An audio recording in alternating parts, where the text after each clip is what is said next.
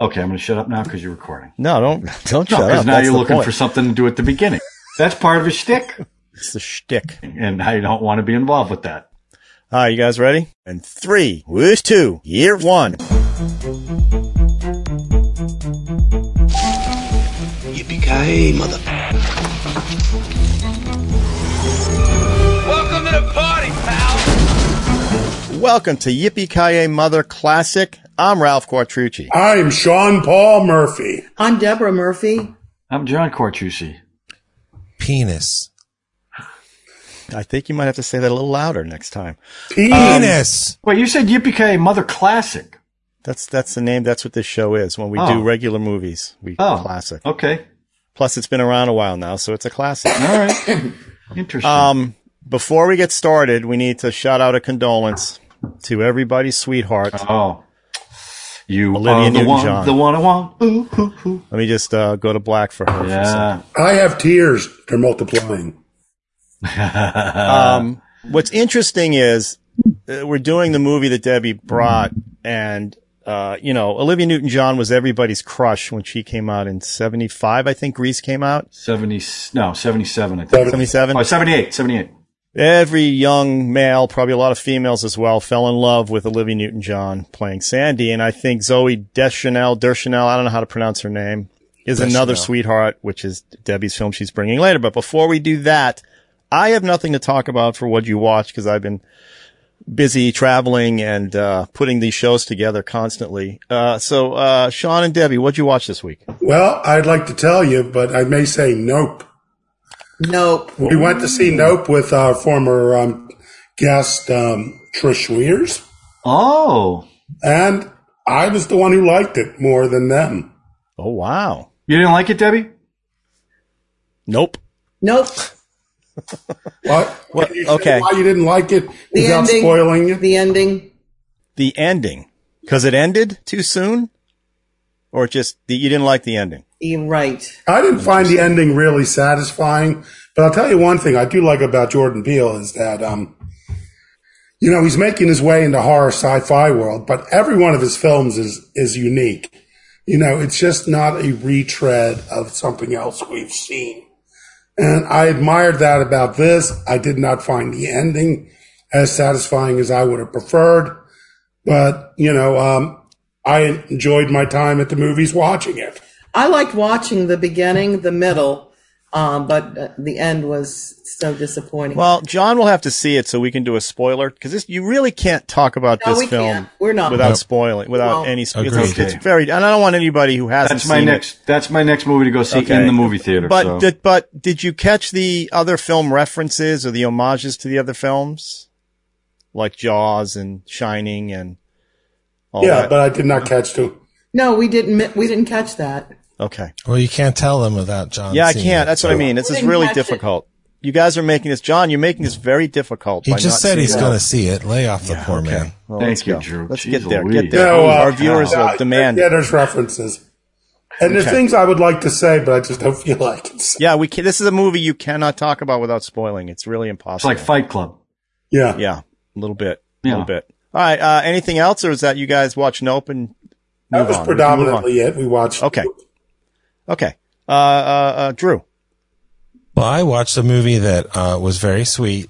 It's Channing Tatum's directorial debut called Dog. Oh, I wanted to see that. It's basically a sweet road movie about a guy and his dead friend's dog that becomes about a guy and his dog, a boy and his dog, but not the Don Johnson boy and his dog, which is a lot rapier. The telepathic dog. Yeah, it's just very sweet. It's well done.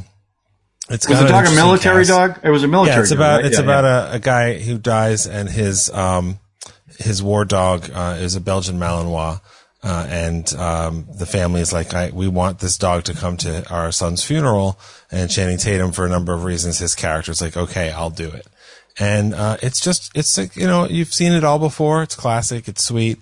I will say, Ethan Suplee is in a couple of scenes, and he's great. He's been like the chubby guy actor in teen comedies from the 90s and stuff. You'd recognize him, and he's really excellent. And so I enjoyed that. And I also watched a movie that I've been wanting to see for a while, which was not worth the wait, called Antlers. And it's a horror movie with Jesse Plemons and Kerry Russell and Graham Greene, and it looks beautiful, and it's got a great cast, and the creature design is kind of interesting, and it's not terrible or anything. It just never really comes together. If you're gonna watch it, it is very pretty, and it's about things that are interesting, but it ultimately never really grabbed me. I'm like, it's one of those like, okay, I'm glad I saw it, but it didn't really do it for me. So see Dog before you see Antlers. The funny thing about Antlers is we watched it right before we watched Power of the Dog. Oh, we're sitting there like, wait a minute, is that the same guy? You know, it is. Yeah. He's a little chubbier in Power of the Dog, but yeah, Jesse Plemons is he'll get an Oscar one day. He's a really wonderful actor. He's in Friday Night Lights, where he's one of the most endearing, wonderful characters, and then he was unbelievably terrifying in Breaking Bad. As Jesse Meth Damon's Nazi slave master, like just really. Remember, he looked just like Matt Damon. We used to call him Meth Damon in that show. Yeah, no, he does. He does look like that. And also, I think Kerry Russell, she started as Felicity, and she was good, but she's turned into a really interesting actress, and better than both Antlers and Dog. If you've never seen The Americans, wow, on FX, that show is an incredible show, and she's incredible in it. So. Antlers is one of those things. It's like there's a lot of good parts. It's not terrible, but it's strongly adequate. Yeah, I was looking forward to that one, but okay. There you go. I'm glad I saw it. Yeah. All right, John. Just one thing about Olivia Newton-John. So I've done Grease 3 times. I played Danny twice, and both my leading ladies were excellent. But I always kind of fantasized about what it would have been like to do Grease with Olivia Newton-John. In my delusional state, I had a big crush on her, and my friends and I used to, when that movie came out, we just loved that show, and then we actually got to do it. So it was very sad, and I didn't realize, she was only 73, I think, so she was young. Young for Hollywood. But she'd been battling cancer for 30 years, so it was very sad to read that. Yeah, so and she lost her husband in the boat or ocean. I don't know what. Yeah. She also married Matt Lattanzi, who was in Grease 2. By the way. Well, the funny thing is, everyone had a crush on her. The actors all had, and the guy playing Nicky ended up marrying her sister. Yeah. So, and they especially had a crush on her when she came out. In the story of the show, of the whole movie of Grease is, if you dress like a slut, you'll get the guy. So, everyone loved her when she showed up in that, the hot pants, and they had to sew her into them. They were so tight. Anyway, what I watched, TCM had an Elvis marathon. And I thought I saw every Elvis movie that's been made, and then I found one that I did not see. Ooh. And it's called Live a Little, Love a Little. It was made in 1968, and it was Elvis at that point in the movies had become pretty irrelevant because the movies became so one note. He was getting bored with them. Everything was shot in a studio, on a lot. And this movie was adult. In fact, it was the first time he ever was in bed with a woman, because contractually he couldn't be in his movies. It was a really strange movie, I got to tell you. And you could tell they were kind of going with the groovy 60s vibe, trying to tap into that. The cast, we got what, Sean? He was tapping into it. He was. And the cast, Rudy Valley was in it, Dawn Porter, Dick Sargent, and Sterling Holloway played the milkman. But the woman who was the lead in it is Michelle Carey. And she was beautiful, kind of had an irritating voice. But the whole point of her character was she had like multiple personalities, or there was something mentally going wrong with her that they never really addressed. And if you watch the movie, you'll understand what I mean. But I'll just give you, first of all, the only good sign that came out of it was a little less conversation, and it was a great scene, and the way he did it was super cool. But they had this one scene where she was messing with his mind, and she's got this big dog named Albert. I think it's a Great Dane. And the Great Dane sleeps in the same room with Elvis. So Elvis is having a dream. All of a sudden, the room goes red, and now there's a guy in a dog suit with the tongue hanging out talking to Elvis, pretending like this is her dog talking to him. And then it goes into this surreal set in his pajamas. become almost like a shark skin suit. It was really strange. John. Yeah. Did Elvis at that point say, "You ain't nothing but a hound dog"? He did not say that, but I can't even imagine what was going through his head when he's doing the scene because it was ridiculous for Elvis. Yeah, it really was. He would put up with a crazy woman. I don't think he would. But it was nuts, and he was actually pretty good in it. He's not a bad actor. He's not. And listen, and I was just talking to Ralph about this.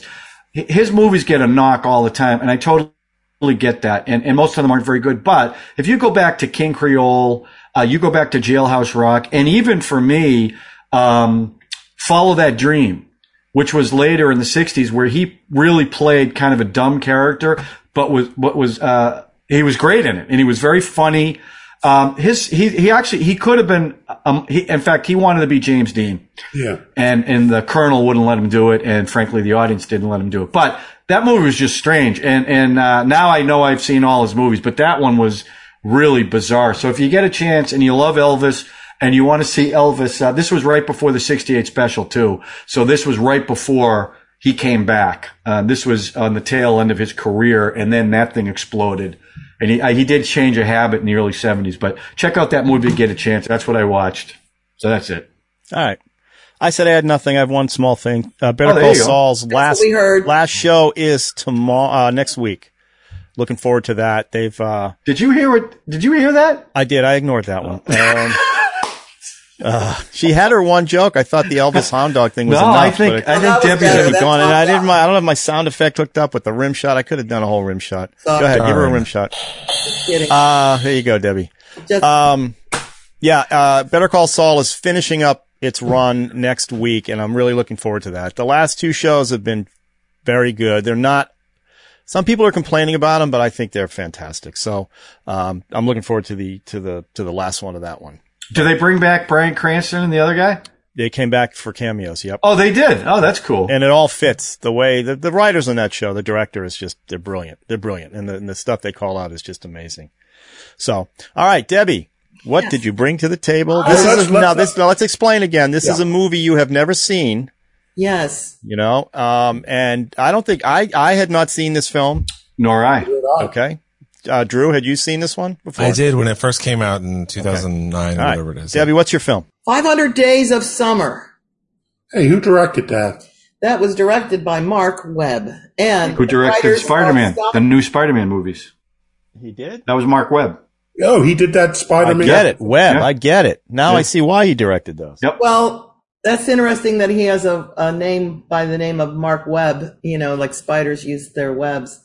And then the writers are Scott. I just made that same joke. Okay. All right. It's connected because the writers are Scott Neustadter and Michael Weber.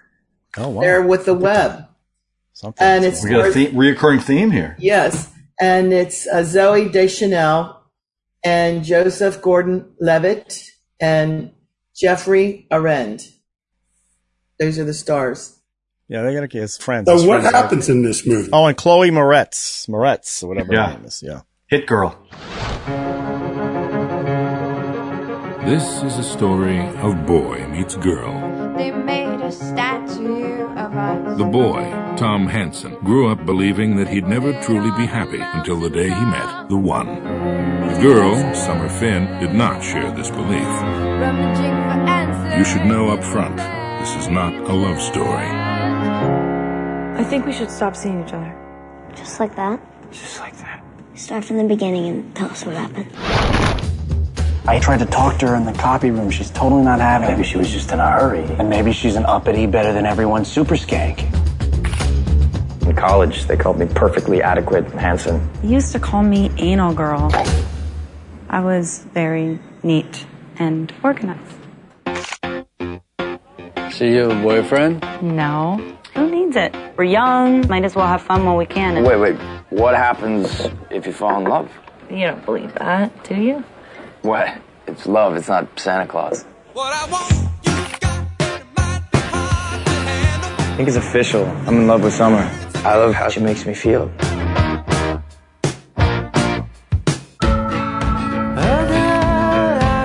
Did you ever even have a boyfriend? Of course. What happened? Why didn't they work out? What always happens? Life.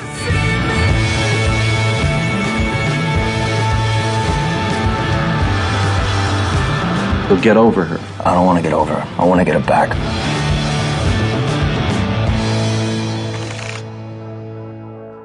Debbie, what made you pick this movie? Well, we're going through it, and I wanted to look at, maybe another romantic comedy. She was looking at Eternal Sunshine. I was going to choose that. Fine. And then I came across 500 Days of Summer. She also thought Donnie Darko, too. And I was thinking Donnie Darko, but I chose this one. That is pretty romantic. Yeah. I chose this one because, any kind of numbers in a title kind of intrigue me. I'm thinking, what could 500 Days of Summer, does that mean? Oh, that's why you like the 9th configuration too, huh? Yeah. Yeah, all the number things is pretty good. But anyways. Friday the 13th, part 7. It's a story. All right, so, yeah, okay. It's a story about boy meets a girl, and he just thinks that she is it. She is the one. And she is just not so sure. And she's a little bit ambivalent towards the relationship the whole time, the 500 Days of Summer. And it takes it through the stages of them courting, of them having a relationship, where he made his fatal mistake in the film, as far as in her eyes, when a guy makes fun of him. They're out a bar, I suppose, and he said, I will buy you a drink to Summer. That's her name, is Summer. So that's the glitch there, 500 Days of Summer. It's not like, extended summer vacation or anything like that. But her name is actually Summer. And he says, I can't believe you're with that guy. And his ego was insulted. So he feels like he's got to, take care of this guy. Defend his honor and her honor. Right? Yeah, mostly his, but yeah. But it was really handled, the whole situation revealed much, because number one, when somebody invites me to have it, invites me, they don't realize that I'm married. They'll ask me if I want a drink, and I'll just say, no, my husband, I'll just say, casually, my husband likes to buy me my drinks, something like that. So that avoids all the... That's funny, because when people hit on me, I always say, oh, Sean likes to buy me drinks, and then they leave me alone. So I'm sure they do. Pretty cool. Thank you, Sean. You think that was okay? So, all right. But anyway, you're picking that scene as the fatal flaw. Yeah, this is to me. Explain. But what's the flaw? Do they? Okay, she's highly upset because she's feels that she can handle this situation, which extremely independent woman. He took away her age, painfully independent. Yeah, right. And I think that's where she and he intruded on her, because of his inadequacies, because he felt like it was about him, but it wasn't about him; it was about her, And I'm sure it could have been resolved a different way, but you never know how life is going to turn out. What messages you're sending. So I think that really made her seem like she couldn't trust him, or with her very, who she was. And she was some great person. She had fun. She was a lot of fun. She was intelligent. She was beautiful. And she seemed to have a good job. She was moving through life in that 20s, age. But then, they break up. And it's about, Well, wait a minute. Don't they break up first? Because the relationship it's like is shown in sort of random. Well, the conceit of the film of the 500 Days of Summer. So they're using those days. So they're jumping back and forth. So you're seeing the first day they meet. Everything's great. Then they flash forward to 365, number 365, and they're having a fight over pancakes or whatever it was. Day 20, they're in IKEA holding hands and making cute little jokes about the sink isn't working. Day 400, they're in the same IKEA again. He's trying to make the same jokes and she's just blowing him off. So they're encapsulating a relationship. Right. They're connecting in a most beautiful way. Couples, when you meet each other, you really are, you are living through a thing that you're going to fix your past mistakes and you're going to correct each other's wounds.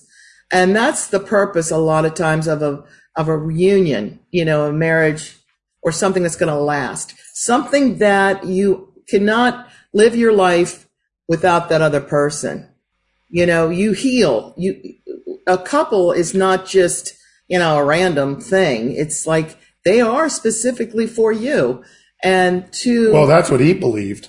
Remember the narrator started it with, "This is not a love story." Well, that was the first. The narrator didn't start. That little preamble at the beginning started. Well, no, but once the narrator started talking, he said, "This is not a love story." The author's note at the beginning, which I think sets the movie in a completely. It begins with the people in this film are all fictional, except for Jenny, whatever, except Jenny Berkheimer, bitch. Which I think really sets it in a very negative. I mean, he's very upset. He's very angry. I'll talk about that when Debbie's done, because I definitely have strong feelings about that one word put where it was put. And supposedly this is based 75% on the author's actual. This happened. A lot of these things happen. So, but the one of the flaws is she says right from the beginning, "I don't want a boyfriend." Yeah, you can't convince someone to have a boyfriend if they don't want a boyfriend. We're young.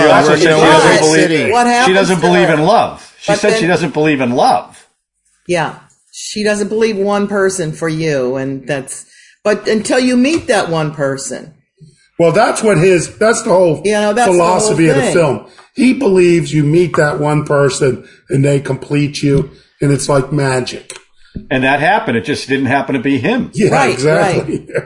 And that's what gives him peace at the end, in a sense. There's a theory about that scene too that I want to talk about. There's something that she does towards the end of the film, and it's so wonderful and it's so beautiful. After they've had their breakup and they go and they're at this wedding together and they dance, and then it's still not back together again. It's still not, what he thinks is going to happen. And she, afterwards, after she marries someone else, she goes to where he would haunt, where he would be. And because he brought her there when they were dating. Yeah, many times. Yeah. He's an architect and he admired this one area. So she goes and she sits with him and she said, "I knew you were going to be here." And then she explains, she bears her soul to this guy. Now that to me is true, like respect and love when she does that. Even though he's not for her, she has the wherewithal and the care withal to tell him that it is true. He was right all along. But when you're the guy being dumped, that's not what you want to hear. Now the theory on that scene, it's the truth, isn't it? Debbie, here's the theory on that scene, and I kind of believe it. Their relationship actually ends when he goes to that party. She doesn't tell him she's engaged, but she invites him to the party after the wedding, right? So he goes up to the party on the roof. He realizes she's someone showing a ring, so he knows right away she's engaged. He goes. He leaves. The theory is that's the end. He never sees her again. That scene we see at the end where they're at that bench that they always went to, that's all in his mind to make himself feel better about what happened. And that's why she comes off as all the information is pouring out and she holds his hand at the end to give him that little extra bit of, assurance that he's a good guy. And what happens next? What happens right after that scene? You know what? Right when you said it, I said to myself, I've never heard. Look it up. It was on IMDb. Go down the IMDb. Did you just say look it up? Do your own research. Thanks. Do your own research. Go to the bottom of the IMDb. I didn't get that at all. I thought that was real. I'm not saying I got that. I'm saying that's a theory. Usually when that you said that right away, I was like, no. But then I'm thinking maybe it's such a strange scene the way she's behind him and you hear her voice and she's holding his hand. Look at it again with that in your brain. Yeah, and you might feel. No, thank you. I got to see it again and with that in my mind. Well, I don't ever want to. I'm with Drew, but I just think that's an interesting. Well, here's my thing about that is that when they're playing, when he's being an unreliable narrator, they usually reveal it. Like when he's going to the party, it's like his expectations and reality versus reality. Yeah, those was a great device. Those tricks were cute. I like those devices. I thought there was a lot of good filmmaking in this movie. I like for a bad film. There's a scene for a after bad film. he first has sex with her, where he's like walking down the street and suddenly his world has changed. He's smiling. That's how we all feel. It's that car window, and the reflection back is Harrison Ford. I know. That's again, that's what I mean. There's a lot of little bits of interesting stuff in the movie that were terrible. His two friends were awful. Okay. Why? I don't mean awful human beings. I just thought they were terrible actors. I just didn't like. I didn't believe. And the sister, Chloe Moretz plays his sister. Grace Moretz. Whatever. Just comes out of like. At first, I didn't know what the hell she was when she pulls up on the bike and she's giving him advice at the very beginning of the film, which is when the breakup. We come in here, he's already broken up with her. Yeah. So now this little sister just keeps popping up to give him advice. That was hilarious. Oh my God, hilarious! It made no sense. Listen, I was a little precious for me too. I was cold from the get-go. If he hadn't put the word bitch in there and he just left it that this is not really based on people except for Jenny, blah, blah, blah, and didn't add bitch, I might have gone with it. But as soon as I saw bitch, it's not that I'm opposed to calling, I'm not opposed to that. But already I knew the movie was going to be cold. And the movie to me was completely cold. It left me, I've had no feeling at all whatsoever. I didn't like, and it set her up. She was cold. But he was also ridiculous. He's begging her to have a relationship. He's trying to connect with her. A lot of guys do that. Okay, and they're pitiful doing it. Yes, they are. And he was. I was the most pitiful. I'm just saying. A girl broke up with me, married a guy, and then broke up with him, went back with me, and then married another guy. How about that? Okay, that's tough. Yeah. Would you call that person a bitch? No. Okay. So that one word set me off. Not mad. I wasn't mad, but I'm like, okay. And I thought the movie was super cold. Now, like you said, like the dance thing he does, that was fun. This guy, I guess Webb was a music video director, right? So he was hitting in his wheelhouse there. The little trick, the reality versus, the reality and expectation versus that was reality. Great. I thought that was very inventive. I didn't like them as a couple. I thought they were smarmy too. Like you made the joke at the beginning about the penis thing, them sitting in the park and screaming penis and walking around IKEA. It's just, I wouldn't have liked them as a couple, I don't think. Well, they're in their 20s. They're smarmy. Well, okay. The movie left me super cold. And I love Zoe. I thought this would be one you would like. I thought so too, but I'm telling you that one word, when he did that, I was like, oh, something. It took a while for me to recover from that too. Right? I mean, then again, after I broke up with a girl, I was writing songs like When You're Dead and things like that. Okay, well. But at least I did it with a wink. Well, that was probably with a wink.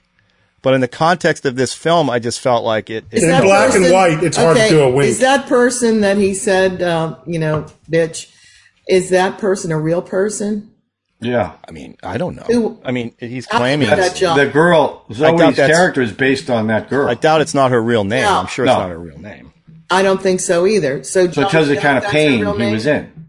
I'm sure his feelings were legitimate. I'm sure he felt like she was a bitch, And speaking of Webb, look at Jimmy Webb, the songwriter. All those great early hits were all based on one breakup with one girl.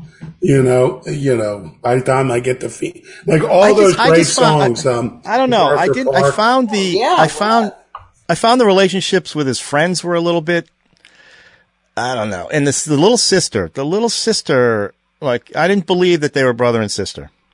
Like, I just didn't, the age difference was really extreme. That was a big age difference. And I just felt like they brought her in just to be, and she's doing, adult words. She called him a pussy at one point, Well, he was. Yeah, he is the pitiful character. I didn't like that. Zoe's character was the most straight in the film. I mean, I didn't know right from the get-go, she said what her intent was. Yeah. He was the pitiful, sniveling little brat. And that's why when he punched that guy in the face, that's what made her go, come on, grow up. Yeah. And I think she outgrew him right then and there.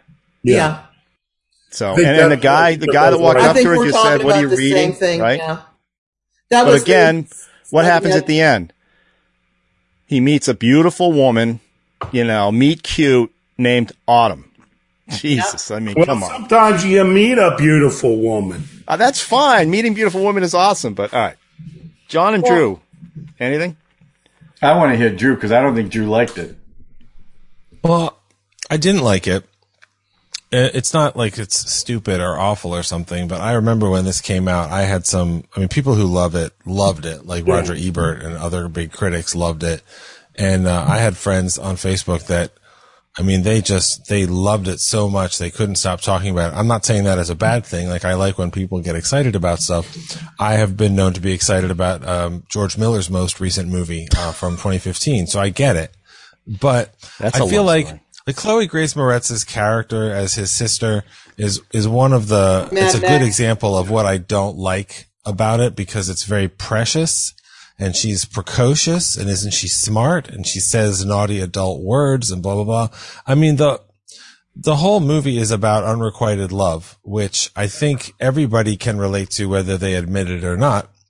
And they may have been an unrequited lover or have been the subject of that love. And I give Summers' character credit for being straight with him from the beginning. I think sometimes you just have to believe people when they tell you what they want. And this is a guy who's like, he has this love that's unrequited for this woman. That's two things. First of all, he's still dating her, sleeping with her, spending time with her, and that's not enough. But also, people can't just be what you want them to be. And to the credit of the movie, it doesn't say, this is what happens, and he forces her to become something that she isn't and everything. But he's pathetic. He's sad. The movie did call her a bitch, though. Well, they called Jessica a bitch. Yeah, but he didn't call Zoe Deschanel a bitch. I think he did. No, the author did. The author talked about what happened to him personally, but this movie is a somebody else's story. This is their story, Zoe Deschanel and okay. Not the authors. It's 75% based on somebody, and he called her a bitch. That's all I'm saying. I'm not going to perseverate on this one, but I already have. You're not going to what? Perseverate? Yeah. I don't know that word. That word mean? Just keep going over and over and over. Go ahead. Sorry, Drew, go ahead. What this movie reminded me of was other things that I think did similar things better. Like, Mark Webb did Amazing Spider-Man and Amazing Spider-Man 2. And those are not good movies. They're not awful, but they're not good movies. They're the two Spider-Man movies in between the Tobey Maguire Spider-Man trilogy and then the current Tom Holland the Andrew Spider-Man Garfield. movies. Andrew Garfield. Yeah. The only thing that I unabashedly like about those movies, and I have gone back and even, just watched some scenes over the years, the chemistry between Andrew Garfield and Emma Stone is just real and sweet, even though it's in the middle of people swinging around things and superpowers and all this nonsense. And their relationship feels real and moving. And Mark Webb also directed episodes of Crazy Ex-Girlfriend, which was a fantastic musical television show about unrequited love. And if I think of movies about these subjects, like Eternal Sunshine of the Spotless Mind, I have not seen that in a long time. I loved that movie. And that's also about the failing of love. And it's a story told in a nonlinear style. And that felt like much more emotionally true. But, I also think this movie flirts with that whole, I think some people think this movie is misogynistic because they think she's some sort of monstrous villain or something. I didn't read that, and I'm not even sure if we're supposed to think that Joseph Gordon-Levitt thinks that about her. He's just very pathetic. Yeah. And I actually watched a movie recently. I don't know if you guys have seen it. It's called Slow West. It's a Western with Michael Fassbender and Cody Smith-McPhee, who's actually the same kid from Power of the Dog that you were just talking about. And that is a movie about unrequited love that feels like a real tragedy, a life and death tragedy, and it's really sad. And I don't know. It felt like he's just immature, and it made him not sympathetic. And it wasn't like an incel or something, but he just didn't believe her when she said, "This is what I want." And he could have said, "That's cool for now," or "It's not what I want. I got to go see somebody else." All legitimate stuff. But what he did was act like it'll change. And I don't know if he thought he'd convince her or it would change, but she's very, she's very confident in what she wants, but she's also open to different experiences, as you can tell, because she broke up with him. Then she met somebody else. 10 minutes later, they were engaged and married because she felt like that's what she wanted to do. And I don't think that's so much about him being bad or something as that she knows who she is way more than he knows who he is. Well, here's I will say at the end though, Autumn, who he meets in the last scene. That's Minka Kelly. Mm. Mm-hmm. Yeah. So, he could have an interesting future, but I don't know. I just didn't really connect with the movie, and I felt like it was doing all these things that I just didn't care about. Well, I'm saying this for the guy. Wow. You know, he loved her so much. Obsessively, that you wonder, you know. Guilty. And you're thinking that he loved her so much in his mind, he probably thought he loved her enough for the both of them. You know, your heart is so full of... Yeah, but you can't, listen, and I can say this from a personal level. What? Okay? Yeah. You cannot force that on somebody else. Yeah. No matter how much you think, you know, being cute in IKEA is going to make her go, oh, it's whatever she wants, that's what she wants. And you can't force that. The sequel to my memoir will be all about that. Well, I think you have to love people for who they are if you're going to be really honest. You can become something different together, but if you love someone and then you're like, they're almost what I want, or they're going to change, or if I love them hard enough, it's going to change. That's not mature. That's not adult. That's not realistic. Well, and that's going to end up being disappointing. Well, and he's a kid. He's a kid. Right, that's he's true. What, 20, 22, 23 years old? That's why I said if especially if a guy can't relate to this, they're very lucky, or they're not really being honest, because there is something. He's so pathetic that it doesn't feel unrealistic.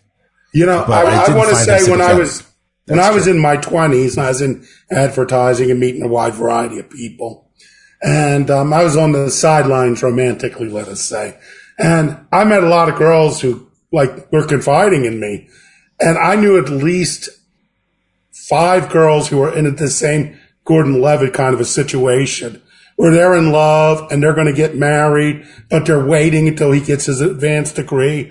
They're waiting until they can afford a house. You know, There was always something that prevents them from doing it. And one by one, they all broke up. You know, this is a couple of years, the girls I knew. And it was always the same thing. They dated this guy for 5 years.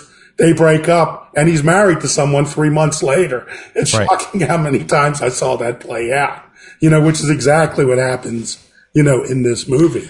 You know, I mean, some people, it felt real to me in that way. Yeah, it was. In my experience, I've known so many people. You spend your 20s and into your 30s, and hopefully it doesn't extend into your 40s. But, you know, this obsessive idea of, you know, unrequited love, that there's something aching and longing in the soul that can only withstand so much of that. You take your 20s and you can handle it, but when it goes into your 30s and you're still carrying that, that's very serious heartache. You know, that is a soul thing that for that to happen, to get over something like that hurt and rejection, to keep requiring to go back to that unrequited love, there is something that's missing in your soul that you need to address. You know, it's this movie is so healing, because it could just step by step show you, you know, you need something. No, but you need something, and I don't know if it's healing. Listen, another person. I'll give the movie credit for one scene. It's a scene you brought up earlier. We would expect in that scene at the bar when that guy hits on her, and Gordon Levitt punches the guy, and then Gordon Levitt gets hit. We assume that's going to be the the moment where she goes, "Oh my God, this is the guy for me," and they completely flipped it. You walk in, next thing you see is she's pissed at him for doing that. By the way, in the credits, that guy is credited as the douche. Yeah, yes, the douche. He was. True. I'm just saying at least it broke my expectations of what you would expect from a rom-com at that point. But then again, I wasn't invested. But here's the lesson I learned, but also a lesson he didn't learn in the movie, and we brought it up. I don't know whether it was true or true. In a sense, he doesn't deserve Summer because he is not letting her be. He's not seeing her as a person independent of him, you know, and meeting her at where she's at. He is forcing a role on her. I mean, there's no doubt he loves her. Oh, John's rolling his eyes. Well, no, I mean, Go ahead, John. Jump in because you have... John, say, what do you think of the movie? Well, look, okay, I had never seen this movie, okay? I love Joseph Gordon-Levitt. I think he's supremely talented. He's wonderful. Zooey Deschanel, she's, you know what, Ralph loves her, and she reminds me of a little pixie, but like when she's walking through the bus and everyone's looking at her, no, she's not the kind of girl that everybody turns a head at. That's just not true. That's tough. But for me, it starts off in the beginning. They tell you this is not a love story. So you already know they're not going to end up together. The first scene is they've already broken up. So I have no expectation that they are going to fall in love in this movie because they've already set that up. As far as the bitch thing goes, look, when a girl breaks up with you that you are all head over heels in love with, you have to justify it. So you justify the breakup by going after the girl. I know a guy who was married who, when the marriage got split up, said he wanted his wife to die. Okay? So bitch, it really isn't that big of a stretch. We all like that. No, but what I'm saying is, so you can't get offended by accident, bitch, though. Yeah. And then say, on the other hand, I hope she dies, or she's a psycho, John, or she's this. Your brother you're talking about? I'm not going to say who it was. I can honestly say I've said that, okay? I've heard it. It's like, I just wish maybe a bus would... Ex-girlfriends get trashed by the guys they were with. The other one is, John, this is the other one when you're about to break up with someone, is you pray that they don't get sick or get cancer or anything before you break up. I mean, why I connected with this movie, and I'll tell you exactly why. Right, when you're young, like, look, in high school, I had a high school sweetheart, right? And the world revolved around this girl. So I go away on a camping trip, and I'm with my buddies, and I missed her, so I call her, and I just got a weird vibe from her. And I sat down with the guys. I said, she's going to break up with me when I get back. I get back home. I'm on the phone with her, and another friend's over there. He takes a picture of me on the phone while she's breaking up with me. Oh, nice. But he doesn't know that. So you see the look on my face. Do you have that picture? We'll show it. I do have. No, I'm not showing you the picture. Oh, I want to see it, John. The feeling that I had. Now, this is high school. It happened a couple times where you're in love with somebody. At the time, you think this is the one, and everything revolves around this person. You're not trying to change them. You just want them to love you as much as you love them. That's what you want. Yeah, but that's changing them sometimes. Well, I mean, you want them to... it's super pitiful. Well, okay, I'm not saying it's not, but that's how I resonated with this, because this guy at that age is feeling what a lot of guys feel when they get dumped from somebody that they're totally in love with. They can't understand it. They sit in a darkened room, listen to sad music all the time. Sure. I resonated with that. Now, what happens when you find the person? Like for me, it ended up being Rose, and what brought us together. At one point, we were together for 5 years, and she wanted to get married, and I just wasn't ready to get married. And we split up. And I remember how, like, sick to my stomach I was all the time.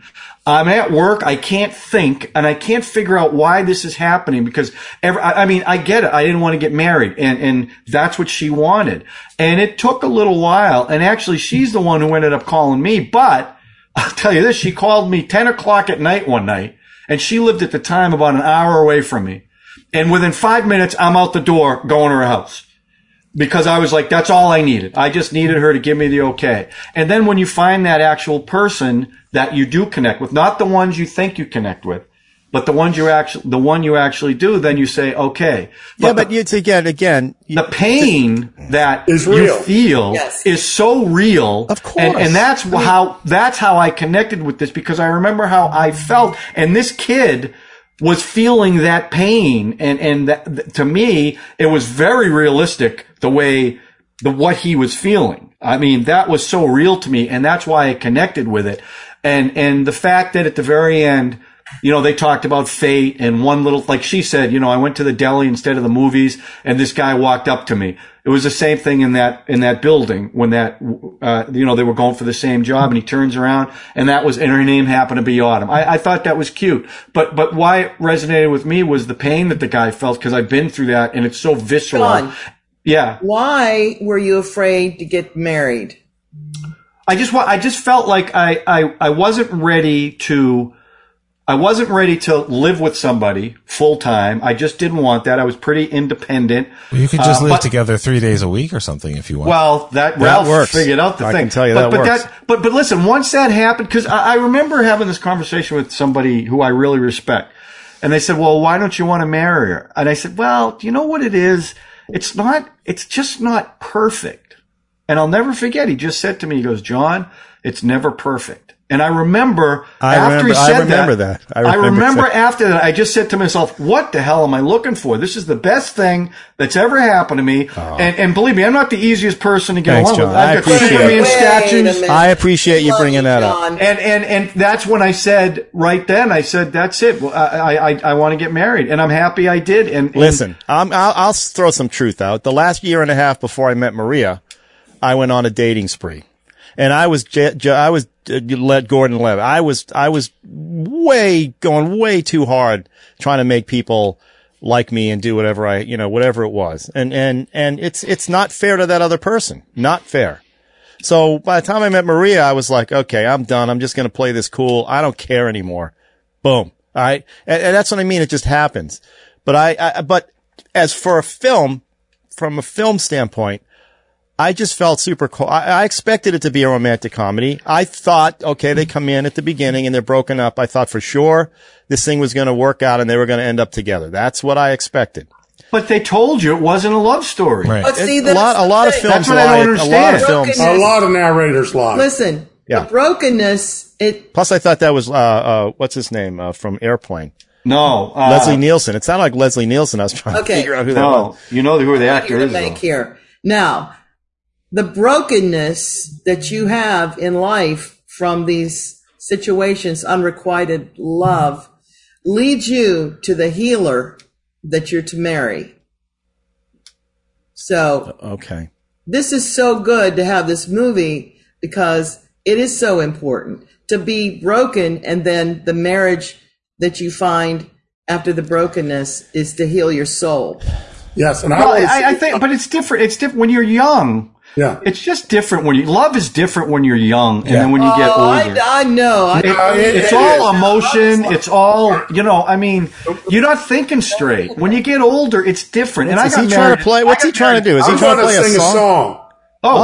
Hold on, Sean. I mean, John, first I want to commend you for being so honest, because I think that's really generous of you and honest of you. And I think part of why I don't like this character in this movie is probably because and I'll say this as honestly as well, I recognize some of my own past and pain that I've experienced in the movie. I just found that he wasn't sympathetic, probably because I didn't think I was sympathetic when I felt like that, or when I saw other people doing like that. So thank you very much for saying that.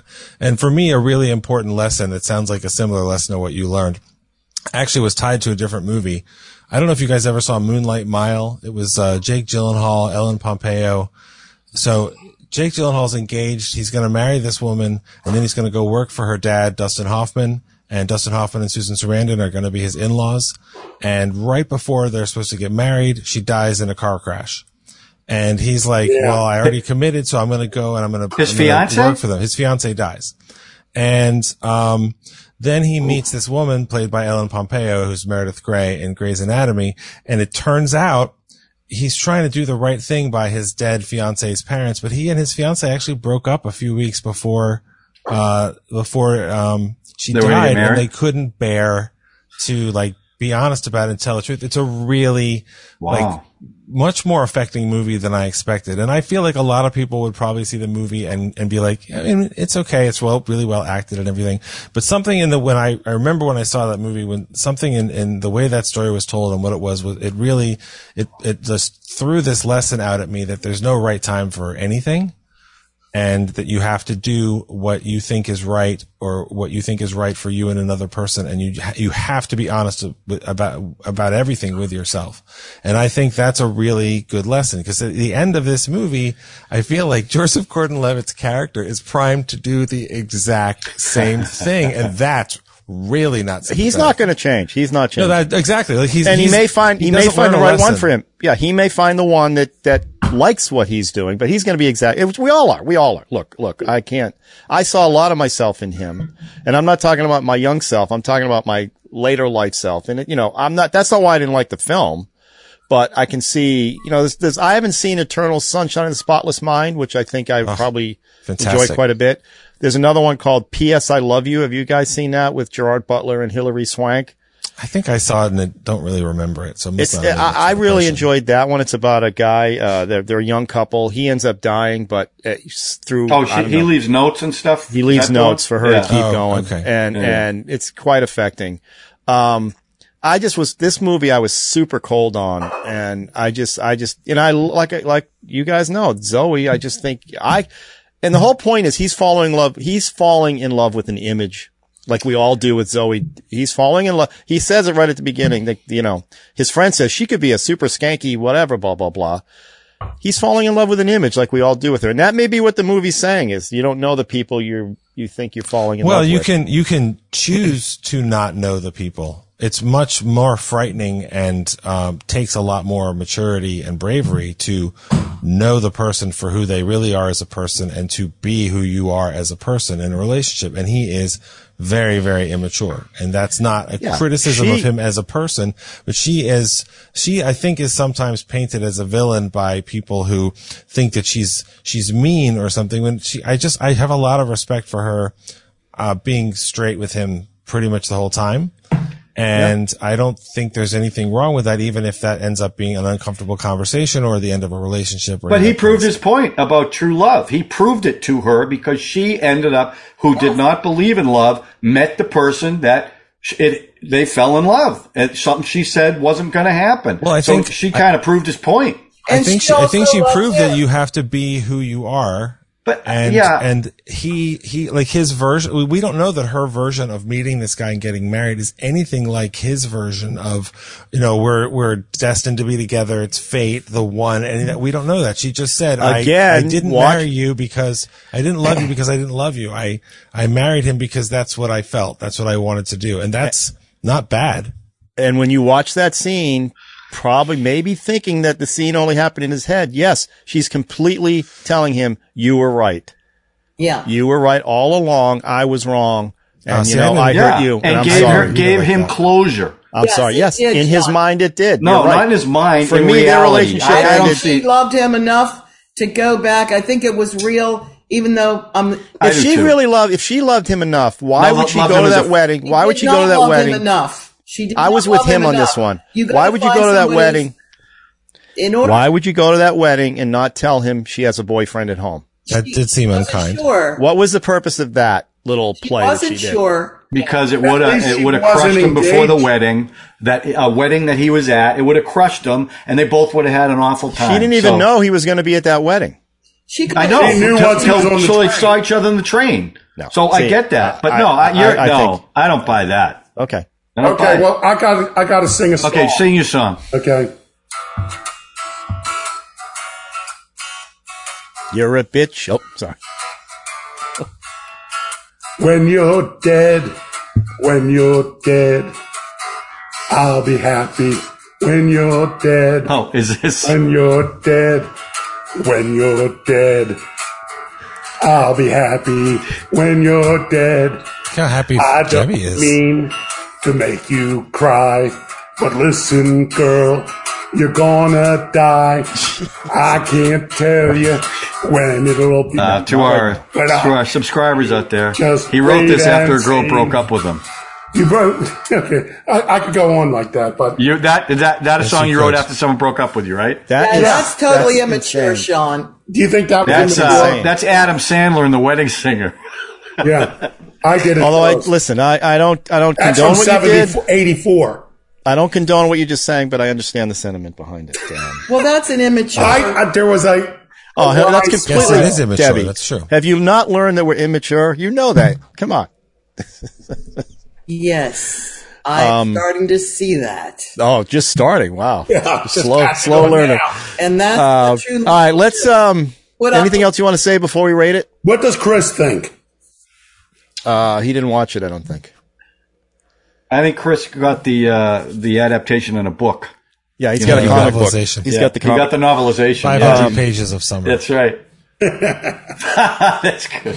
No, but I don't really, despite all of our talk, and I like this episode because I like it when we kind of talk about ourselves a bit, and how the movie gets really, it's like the promising young woman discussion, but it's very personal. But did you like the film, John? I did like it. Okay. I mean, I connected with it on the level that I told you, and I like the fact that as hurt as he was at the end, they implied that, because of fate and what the narrator was saying, that this is his chance at true love. Maybe it is, maybe it isn't. But I think like with Ralph and I, look, and I've had discussion with Ralph a lot about love and marriage, and him and I couldn't be farther on opposite ends of the spectrum on our views on that category. So I'm not surprised by how he feels about this movie versus the way I feel about the guy and love and all this. So that doesn't surprise me.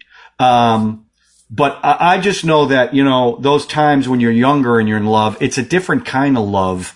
Yeah, sure. And and it's just, it is raw and it's so painful when you're like into somebody, like your heart and your soul, and they just don't, they like that, they're done with you. Well, you're not done with them for a long time. Let me tell you, you don't have to be a kid for that to be a problem. No, but it's different when you're older. It's not. It is not. You can be. I think your brother's right. Yeah, you can. You can. And you handle it differently. You think you're going to be more mature, but I'm telling you, those feelings. You handle it differently. Yes, you have to, because you got an adult, you have responsibilities. Well, that's what I mean. It's just to think different. About. But the feeling is the same. But I'm telling you from my own experience, the feeling is exactly the same. The desperation you feel and the hurt you feel and the what's wrong with me? What am I doing wrong? And she's a bitch. All those feelings come through. But yes, it's different because you have to wake up and go to work and you have bills to pay and all this other stuff. But it's in there. It's amazing how quickly you can fall back into that high school persona. Well, I remember when I lived in LA, I met this girl and we were friendly at first through some mutual friends, and then we went on some dates and we really hit it off. It was really nice. That it felt like something really nice is starting here. And that's just a really fun part of any relationship or anything. I really enjoy that, and the tension, anticipation, all that kind of stuff. And then I said, hey, I want to take you out to a nice dinner. And she said, yeah, that would be great. So I took her out to dinner, and she was pretty quiet all dinner, which wasn't like her. And so I took her to dinner, and I was like, working as an assistant in Hollywood. So this was kind of a big investment. And I took her home and I said, hey, what's wrong? And cause I went to kiss her and she didn't seem interested. And she said, I'm not feeling it. I don't want to do this. So that really hurt. At the same time, I actually really, even at that moment, I was like, well, I'm glad you're telling me now. Right. Oh, I wish you told me before want to do this for 6 months, but that was the other thing. Then I was she could have. Yeah, that's true. Why you tell me that shit before I drop $100 or whatever? And $100 in 1998. Boy, she's smart. But that was actively shitty. And frankly, I didn't know her that well, but that didn't seem like something she would do. But I remember there was some part of me being hurt was like, all right, good. So we're cutting our losses now. I would have liked to have cut our losses about 3 hours earlier because. Or 3 hours later. Well, but I mean, it was whatever she was feeling, it snuffed out, and that shit happens. That's fine. It does happen. And I think closure is overrated. I don't think it really necessarily means anything. I've heard you say that before. I don't know what you mean. Well, because it means it's like, okay, I don't feel that feeling anymore, or I can live with something and it's only in the past. And if you feel that way about something, that's fine. There's nothing wrong with feeling that way. But to make that a goal, you don't know what you're going to feel or not feel. You don't know what you're going to feel as intensely in a year, in 10 years, in 50 years. And sometimes people can have experiences that you're like, oh, I thought my marriage was amazing, and then one day my wife left me. I mean, that's going to hurt probably to some degree or another for the rest of your life. But nobody can say, in 4 years and 3 months, it's going to be fine. You're going to you don't know. It's like grief. It's like anything. Like I'm still sad. I'll still shed a tear for all the animals that we have had that we've lost. And I think that's perfectly natural, perfectly real. But I know that what grief feels like for me, and grief doesn't feel like closure. It doesn't feel like it ends. It just feels like it works its way into the fabric of your life and gets tied up with liking and remembering things. Right. And that's my experience. But if you say, I'm going to feel this way at some certain point that's going to make me feel better, I mean, or that doesn't. You need to feel this way. Right, because I'm showing exactly, you, I'm showing you the Ringo Starr album, and you're supposed to react. Oh, isn't that cute? Well, that is a horrible album. I just want to say one before we. There's another thing. So as I'm watching the movie, because I knew I was bored, because I'm flipping through the IMDb, it's like they had to tell me. It's like it wasn't obvious in your nothing in punching in the face.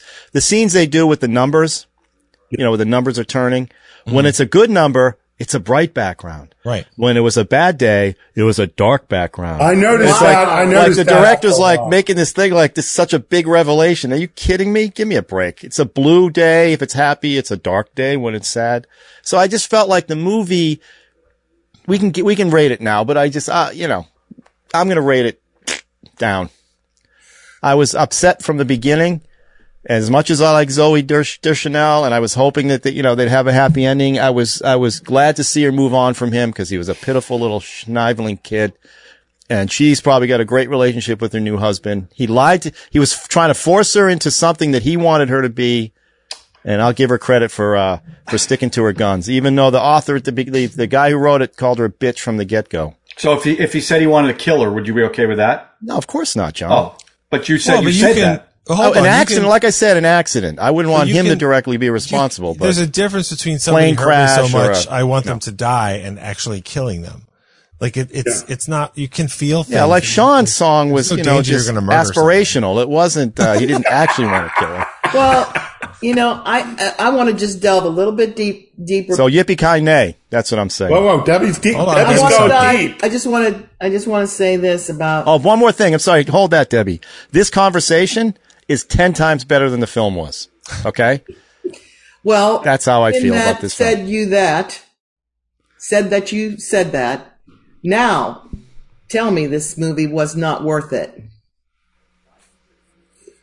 It's worth this conversation. It was worth having this conversation with you. And I do want to remember painfully sit through this film. Like and subscribe for conversations of this caliber if you're really lucky.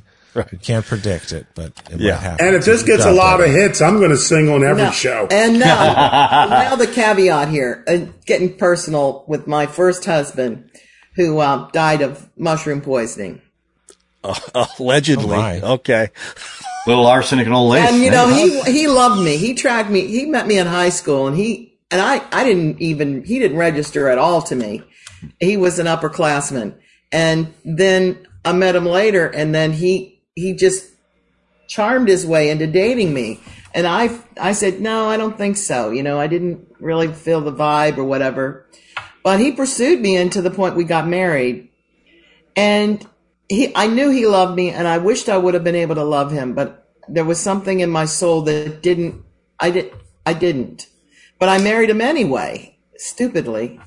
Oh, you didn't love him and you married him? I didn't. And then I feel bad. I felt really bad a lot. And then my second husband, I loved that guy a lot. He was my chemistry tutor. I was having a hard time with determining the blood. Did he teach you about poison mushrooms, the chemistry? Yeah, he was the one. Chemistry. Tutors are hot. He was brilliant. He was like a dating tutors are tight.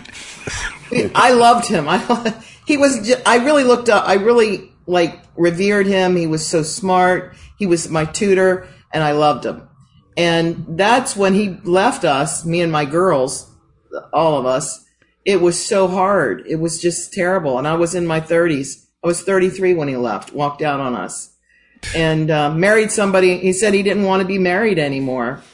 And I was broken. I was a street kid. We could do a show on that. Yeah, it was terrible. And that's why my soul was hurt. And until I met Sean, he's my healer. And to realize. Did he write a song for you? Yes, I did. When You're Dead. He just sang it. I sang a song to her at our wedding. And he did a cartwheel too at our wedding. Yeah. All right. John, you did a cartwheel? Anyway, get back to this movie. Oh. This really, I want to sell this one more time. A marriage is the the healer of your soul. Your soulmate is actually responsible for healing all the damage the other people did. Ralph's got one healed soul. And I'm so happy you got Maria. I'm so glad. We are too. I mean, that's true love. I think she's going to heal you. It's true love. And I tell you what, maybe I'm healing her. Okay, John, rate this movie. All right, enough. I give it a yippee-ki-yay. I liked it.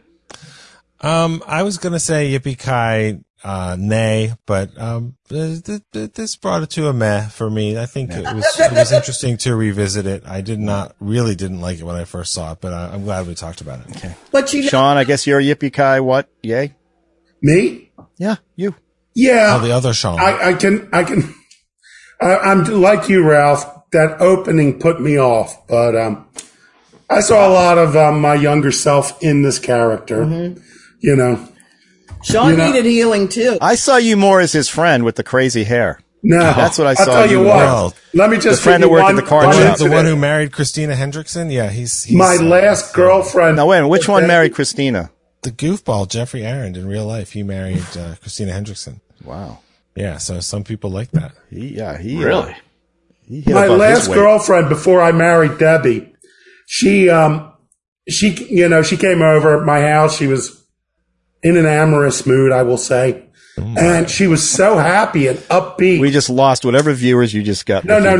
But what I'm saying is, I said, look, I want to take a picture of you because she was so happy. So I took the camera out and I took a picture. She's posing at the bottom of my stairs there. And I took the picture. She's like, that's when I noticed a big ass engagement ring on her finger. Very perceptive there, Sean. Yeah. Man. You noticed it when you were taking the picture? Yeah. I took the picture and there was the engagement ring. And I'm like, what is that? She's like, then her mood changed. She's like, I was going to tell you I'm engaged. Oh my God. I'm like, wow. Like the movie. Just like the movie. Yeah. And then she was never seen. All right. Good one. All right. Before I spin, I have a little announcement. I'm going to be thumbs up on it because I've seen Yippee. Not thumbs up. That's another show. I'm going to be yippee-ki-yay. Thank you. Man, oh man. The branding is important. You guys keep forgetting. Not you guys. I'm sorry. Sean keeps forgetting. All right. So I have a slight announcement. I'm negotiating with a young millennial female to join the podcast once in a while. If not. Is this your wife? Nope. I said a young millennial female. To join your marriage or to join one of my podcast? nieces, who I found out when I was home this weekend, has a COVID database. She has been compiling some sort of her rating system for films. Cool. And we're trying to figure out a way to get her on and sort of work her into the fabric of our show. Why doesn't she do what every other guest show up and then just stay? We're going to try it. So I want to weave in another female and a millennial in here and kind of get back to some of that. So we're still negotiating. John's giving me a weird look because I think he's trying to get it for the other show we have, and I'm trying to get in on that. So, anyway. She is our niece, so I figured that would be perfect for Cue It Up. So yeah, well, she'll be good for this one too. That's all right. Whatever you want. So we're going to. Does she know all these people who are dying? Because I doubt it. It Up it's like the obituary show. Oh yeah, no, but I mean, daughter. I'm Steve's sorry. Daughter. Steve's daughter. Yeah. All right, I'm going to spin the wheel. Drew is out. Whoa. What? I just want to say Debbie and I will not be here next week. Then we shouldn't. Well, then we should take a week off. Let's do it anyway. We'll be on a cruise. No. Your Wi-Fi will be all messed up. Okay, hold on a second. The Wi-Fi is too unreliable. You can't do it on a cruise. All right, so we'll just skip a week. Well, then we have to. That's what I told Sean. He said, "Surely we can do it on the cruise." Put me back on that wheel, and we'll spin for 2 weeks from now. Okay, let's spin for 2 weeks. All right, hang on. Give me a second to do that. Okay, there's our 4, right?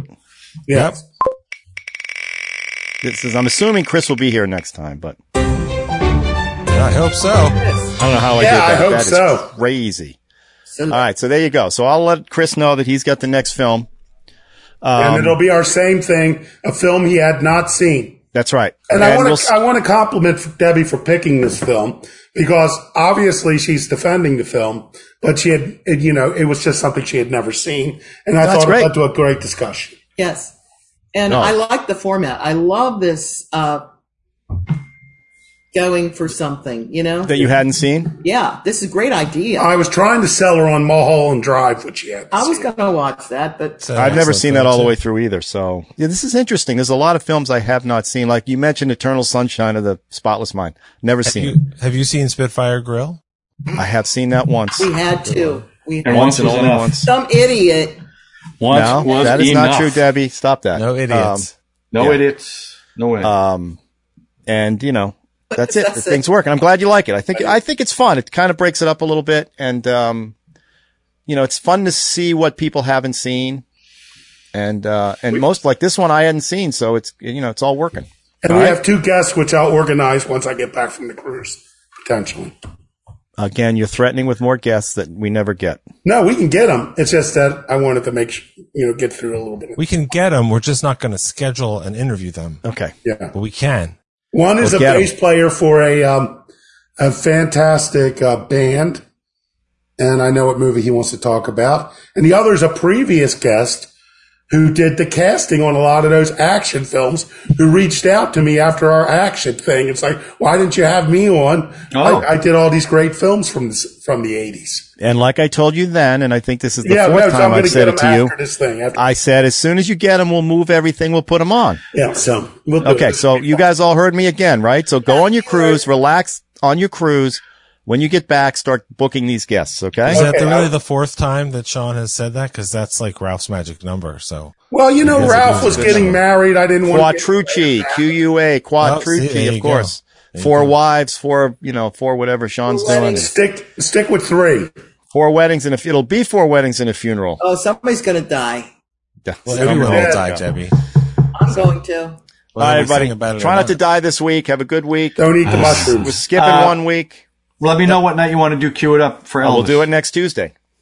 Oh, well, no, we got to do one this week. All right, I'll do a solo one this week. Yeah.